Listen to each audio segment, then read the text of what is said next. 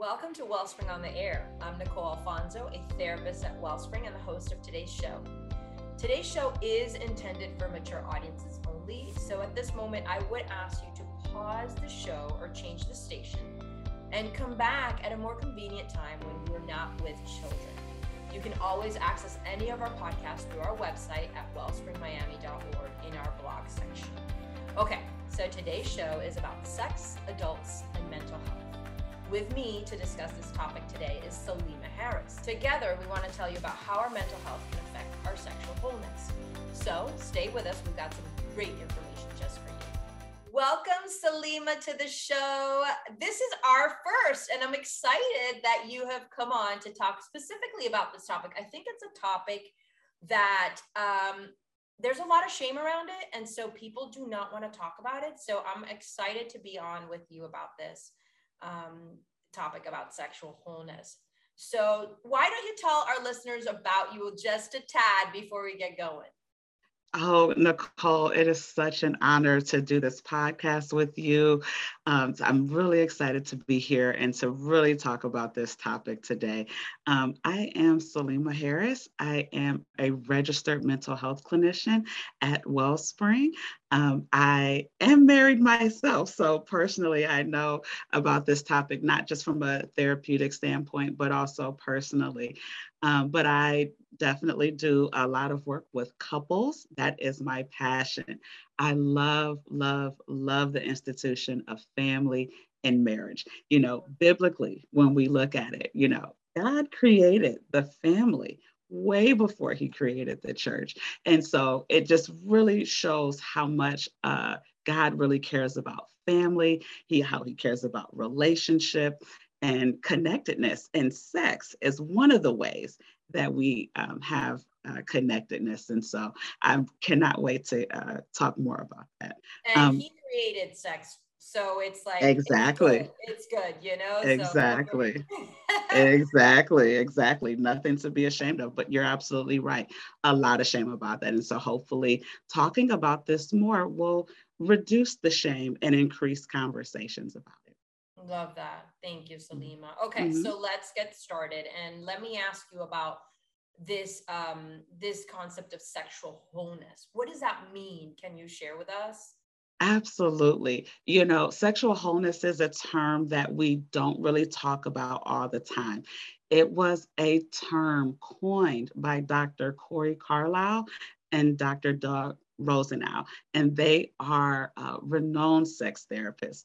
And so, what this is it means that we are joining the mind, the body, and the spirit into the expression of our sexual selves. So it is more than just the act.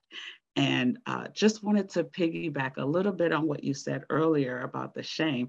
What I really enjoy about this topic is that it's almost like two stigmas in one, right? Mental health was a stigma at one point, and then sex, and then we're talking about mental health and sex together. So it did have these two stigmas in one. Although research is indicating that we are getting better at having these tough conversations. So I'm hoping That's that we really do that. Good. Yeah, that's great that we are. I think obviously the pandemic has pushed us to talk more about mental health, which is great. Absolutely. And of course, sex is an important topic. And I think I'm glad you speak about this sexual wholeness, because I think in our society, people compartmentalize, right? Absolutely. And that's not sexual wholeness. Absolutely. Absolutely. Yeah. And so sexual wholeness, again, to expound upon that, it looks at the whole person. It looks at the meaning of what sex is. And we gather meaning from various different areas. So our culture, what does our culture say about the act of of sex? What is our faith as Christians? What does the Word of God tell us about sex? Our upbringings, our experiences, and unfortunately, sometimes our traumas definitely play a role in how we view sex as a whole. So then because of all those things, sexual wholeness also looks at our motivations and our purpose of us engaging in sexual activity. So it goes way beyond that. Am I thinking about just, having this physical act and, the Bible says you need to do it, so just do it. What does this actually mean for us? And what I really, really appreciate about sexual wholeness is that, like we mentioned earlier, having the tough conversations, continuing to do it reduces the shame in and of itself. But it also ranges from the release of endorphins. And if we're not familiar with that, that's like the love hormone, and also oxytocin, which is, the cuddle hormone. So we can talk about sexual wholeness from a physiological standpoint or physical standpoint, when we talk about the physical release of it, all the way to emotional intimacy with God and our partner. So those are some of the benefits of having sexual wholeness. That's really important, good information, Salima. So let's go into this conversation about how mental health affects sexual wholeness, because it does. It affects it greatly, right? Absolutely, absolutely. Science has shown us that several mental health disorders, including obsessive compulsion disorder, bipolar disorder, and ADHD, attention deficit hyperactivity disorder, all affect our sexual desire. Today, just for the sake of time and maybe just to get the conversation started, we're going to talk more about common disorders like anxiety and depression and PTSD. But yeah, huge impact. They both very much impact each other. So, for example, if I have anxiety, it's going to impact, if I have fears or concerns, it's going to impact my sex drive or what have you. And what I think about sex and sexual wholeness may impact anxiety as well. So, if I have worries or fears, oh, it'll impact that, So whatever I think about sex, so yes, definitely a whole, they both definitely impact each other. And anxiety impacts men in a specific way sexually, correct? Correct. The way that they impact each other are really, really less clear according to research. But for men, it shows that anxiety is one of the biggest contributing factors to erectile dysfunction because anxiety actually interferes with erectile focus.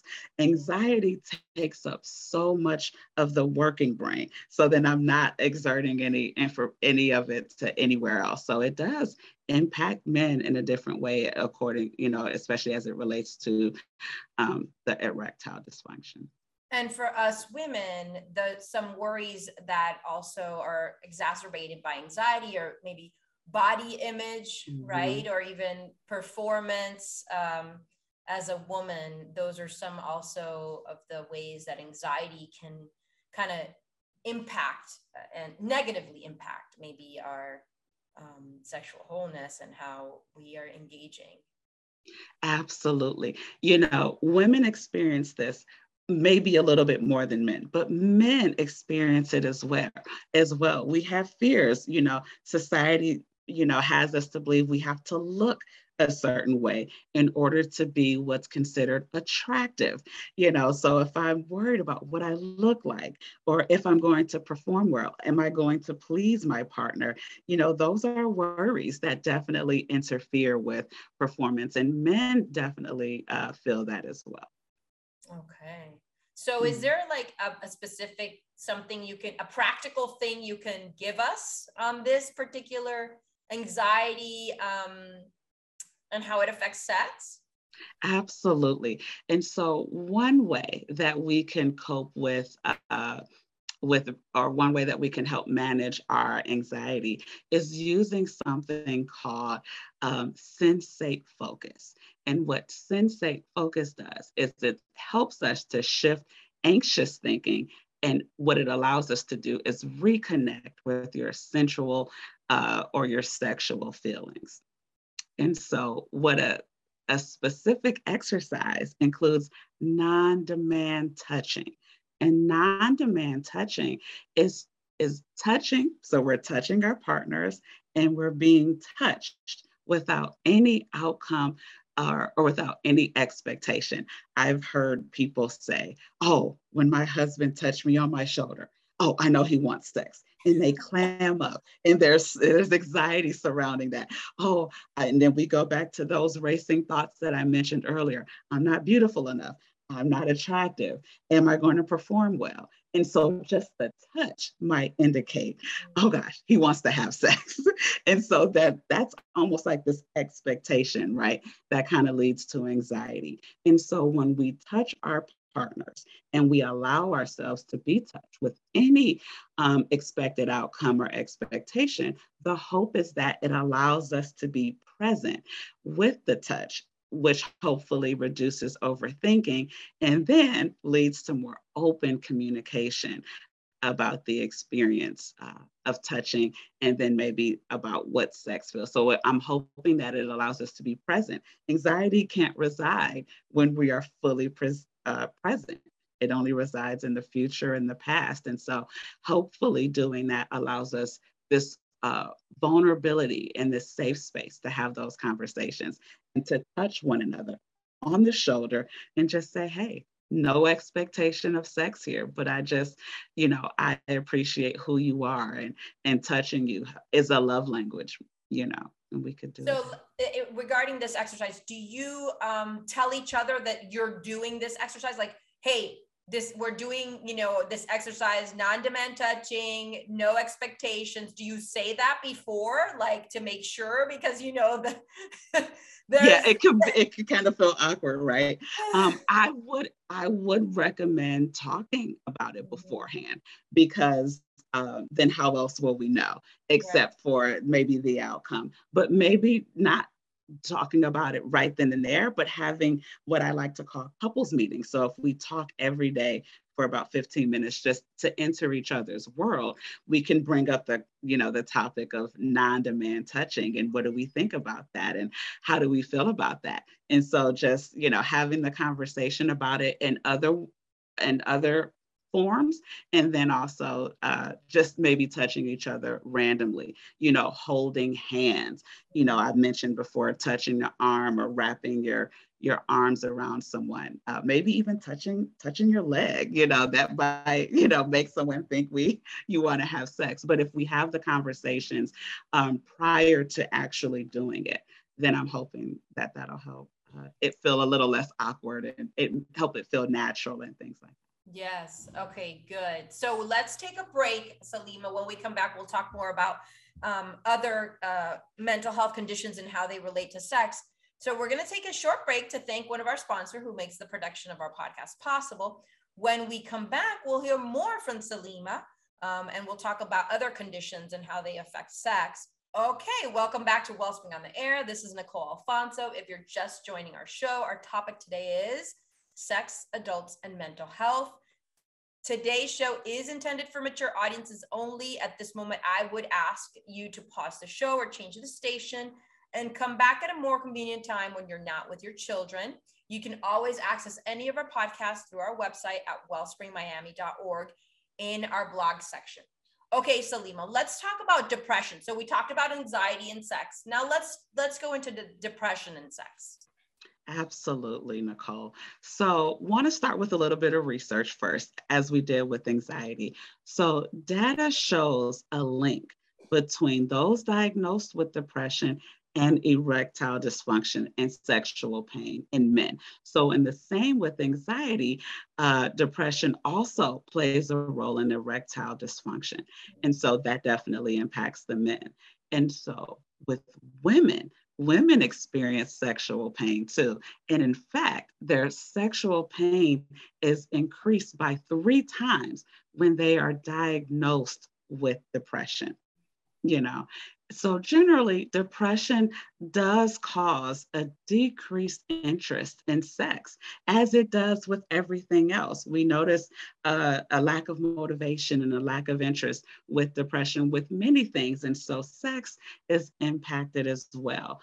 And so with depression, there tends to be this association with low body image and low libidos.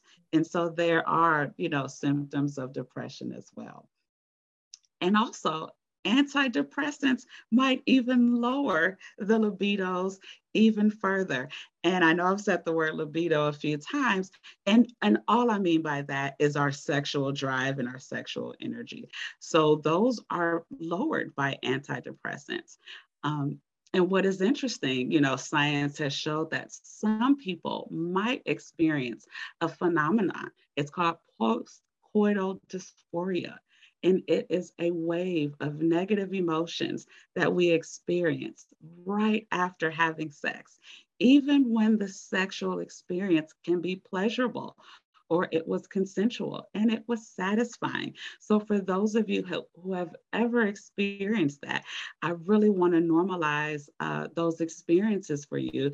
And there's nothing wrong with you, except for we might have some depression going on there.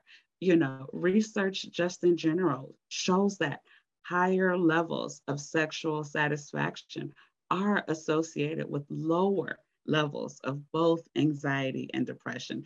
So if any of us are experiencing those symptoms, sex might be impacted by that. Yes. So how do people cope with this? I mean, what do they do if they're struggling through depression and having struggles with this, their sexual wholeness, and how they engage with their spouse, or yeah, what do they do? Absolutely. And I love you asking, how do we engage with our spouse? That's a two-way street for sure.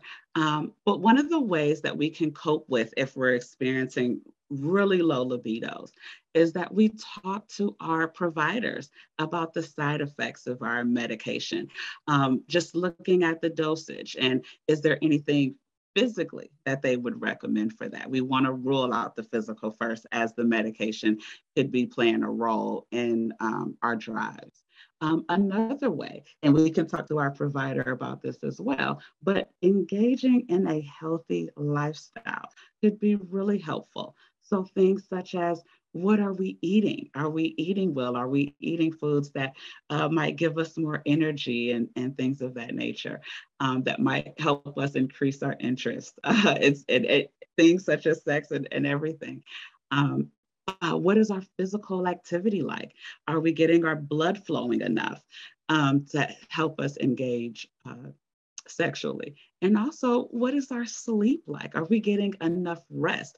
All three of those things are close contributors to our moods, and thus our sexual engagement and libidos and things. So those things are important to talk about with our physician, and also just looking inward at what we're doing.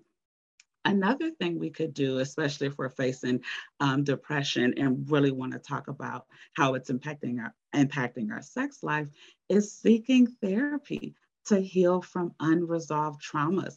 I had mentioned that earlier about what wholeness looks like. And sometimes when we have trauma, it may lead to anxiety, and it might lead to depressive symptoms as well. So healing leads to accurate and empowering narratives about sex. For example, if I had dealt with some trauma before, I might think all bad things about sex. Men just want to use women for their bodies, and they just want to release themselves, and that's all they want. And so that's not operating from a healed or a whole place.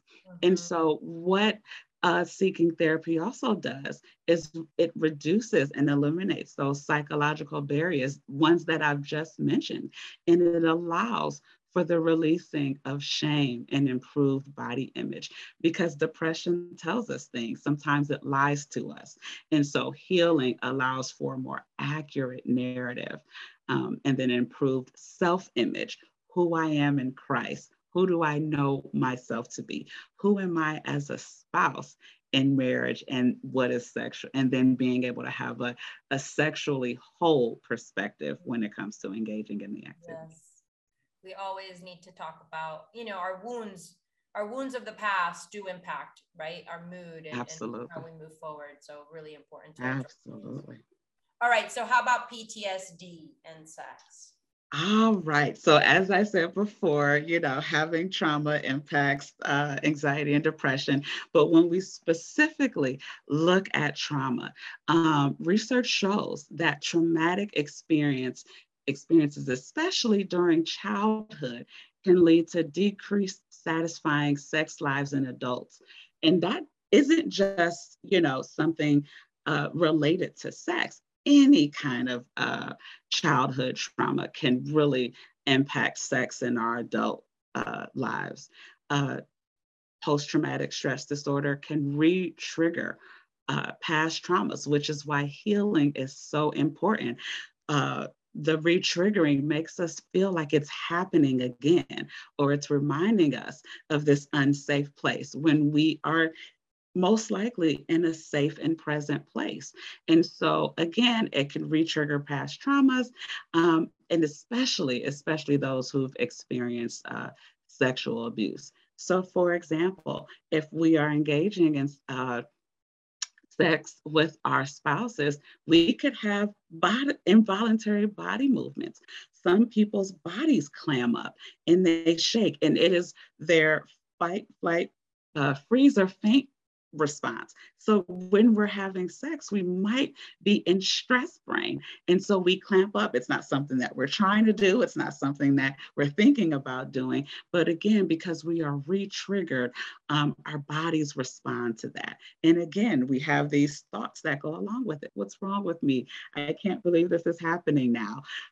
So those things do take place when we have unresolved traumas in our lives. And another thing that happens is we may become hyper, which is out of control sexual behaviors. We may be hypersexual or hyposexual, which means we have little to no sexual urges. And those things do occur, or they can occur as a result of having PTSD. Okay. And so you have this way of coping. I like this, called aftercare. Mm-hmm. Tell Yeah. us about aftercare. Aftercare is super cool, isn't it? So Yeah. aftercare, it normally refers to couples. And so this is another connecting activity in the way that non-demand touching is a connecting activity. So aftercare is the time that a couple devotes to talking and caring for one another after sex to ensure that both partners feel safe and at ease. Aftercare also helps with reducing and eliminating negative psychological effects after a sexual encounter. So those things we may experience post sex blues or sex shame. You had mentioned shame earlier, Nicole. So those things help to counter maybe those anxious and depressive thoughts or traumatic thoughts that we might be having after sex. Thoughts such as, am I pleasing my partner? Am I good enough? Am I dirty? What's wrong? You know what I mean? Just any of those negative or anxious thoughts that might happen after we have sex. I love that. Okay. So let's talk about our faith. How do we incorporate our faith into God's design for sex? Okay, I would love to. And so, right before we do that, I definitely mentioned a way that we can connect after sex, but I also would invite others to do some individual actions after they have sex, someone who's experienced trauma. So, post sex soothing practices are encouraged as well. So, that includes self care, such as maybe taking a long shower or taking a bath or reading, those things that we can do individually as well as a couple in terms of helping us to, reduce the impact of PTSD on our sex lives. Okay, so definitely shifting to faith in our sex lives and really talking about God's design for sex. And again, sometimes our mental health disorders can really impact and skew our understanding of what God has designed sex for and things of that nature. And just as our mental and physical aspects of sexual wholeness is important, spirituality is an equally important part in making sure that we achieve sexual wholeness. So scripture gives us a lot of guidance regarding sex and marriage. You know, one of the things that stood out to me as a believer is that sex is a spiritual and emotional union. Okay. You know, the word of God tells us that our bodies are temples and they are not designed for sexual immorality, which means God has called us to have sexual integrity. And we see that in 1 Corinthians chapter 6 and in 1 Corinthians chapter 28. And another thing, not only did he design it for that because he's such a relational God. You know, in the beginning was God the Father, God the Son, and God the Holy Spirit. He's designed for relationships. But God designed sex to be pleasurable as well. You know, when we look at the Song of Solomon, it gets really steamy and passionate, right? So it contains many passages regarding beautiful lovemaking. And it also talks about the physical appreciation of your partner's body. And so we see that in multiple chapters in Song of Solomon. He mentions, I belong to you, my beloved, and his desire is for me. And he also talks about in Proverbs being intoxicated in her love. And so, yes, God has designed it to be pleasurable and very much connecting. However, you know, sometimes society tends to objectify us in those ways. And so then, and this is the work of the enemy, where we do not view that. And this is something that God wants. He wants us to physically appreciate. But then sometimes, depending on what we've learned in society, what we watch on TV, we feel like it's an objectification. So it's okay, ladies, that our husbands appreciates our bodies and vice versa.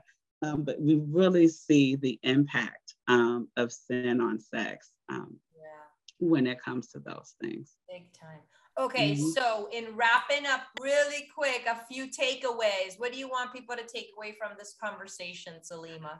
I would really love for the listeners to really understand the importance of just having the conversation about having a healthy conception about sex. And sometimes that starts with looking inward. It starts with looking at, what do I believe about sex, and really debunking myths such as sexual peaks. You know, we think that, oh, when we're young, and that's when we have our sexual peak. And research shows there's no indicator that we have sexual peaks. Maybe sexual incongruence, when one partner may be a little bit more, have a higher sex drive than the other in terms of desire, frequency, and initiation. But a peak, that doesn't exist. So really making sure that we're in healthy relationships with Christ and with our partner when it comes to the engagement of sex, and just continuously learn about sex. Start with the anatomy, getting comfortable with using biological terms. When we talk about a vagina and a clitoris and a penis, are we comfortable with even saying those words? And the more we learn, the more comfortable we hopefully will be with that. So yeah, just helping with awareness for sure. Yes, I think this is so good because I think a lot of people, I'll speak for me. You know, I grew up and we, you know, weren't taught about sex, anything. We had to learn about sex through culture, and the culture is telling us so many wrong things about it. So as an adult, then you come into it with these perceptions that are erroneous, right? They're not Christ-based, right? And so we have to go back to Christ created sex for good, right? For unification, to put us all together, to unify us. And so I think it's such an important conversation because there's a lot of myths and skews in our minds about it. So thank you so much, Salima, for just taking on this topic. I think it's important. I could see your love for couples and for this topic. So thank you for doing this today. It is time to close out the show. Thank you, Salima, again for joining us today. We hope you learned some really valuable information. I felt understood and encouraged during this conversation. And again, thank you for joining us today. If you joined this program midstream, you can find this show and others on podcast at Wellspring on the Air or on our blog at wellspringmiami.org. The title of today's show, again, was Sex, Adults, and Mental Health. Encourage us and let us know you're listening by sending comments or questions to ontheair@wellspringmiami.org. It is time to wrap up. This is Nicole Alfonso with Wellspring on the Air, because hearts and minds matter.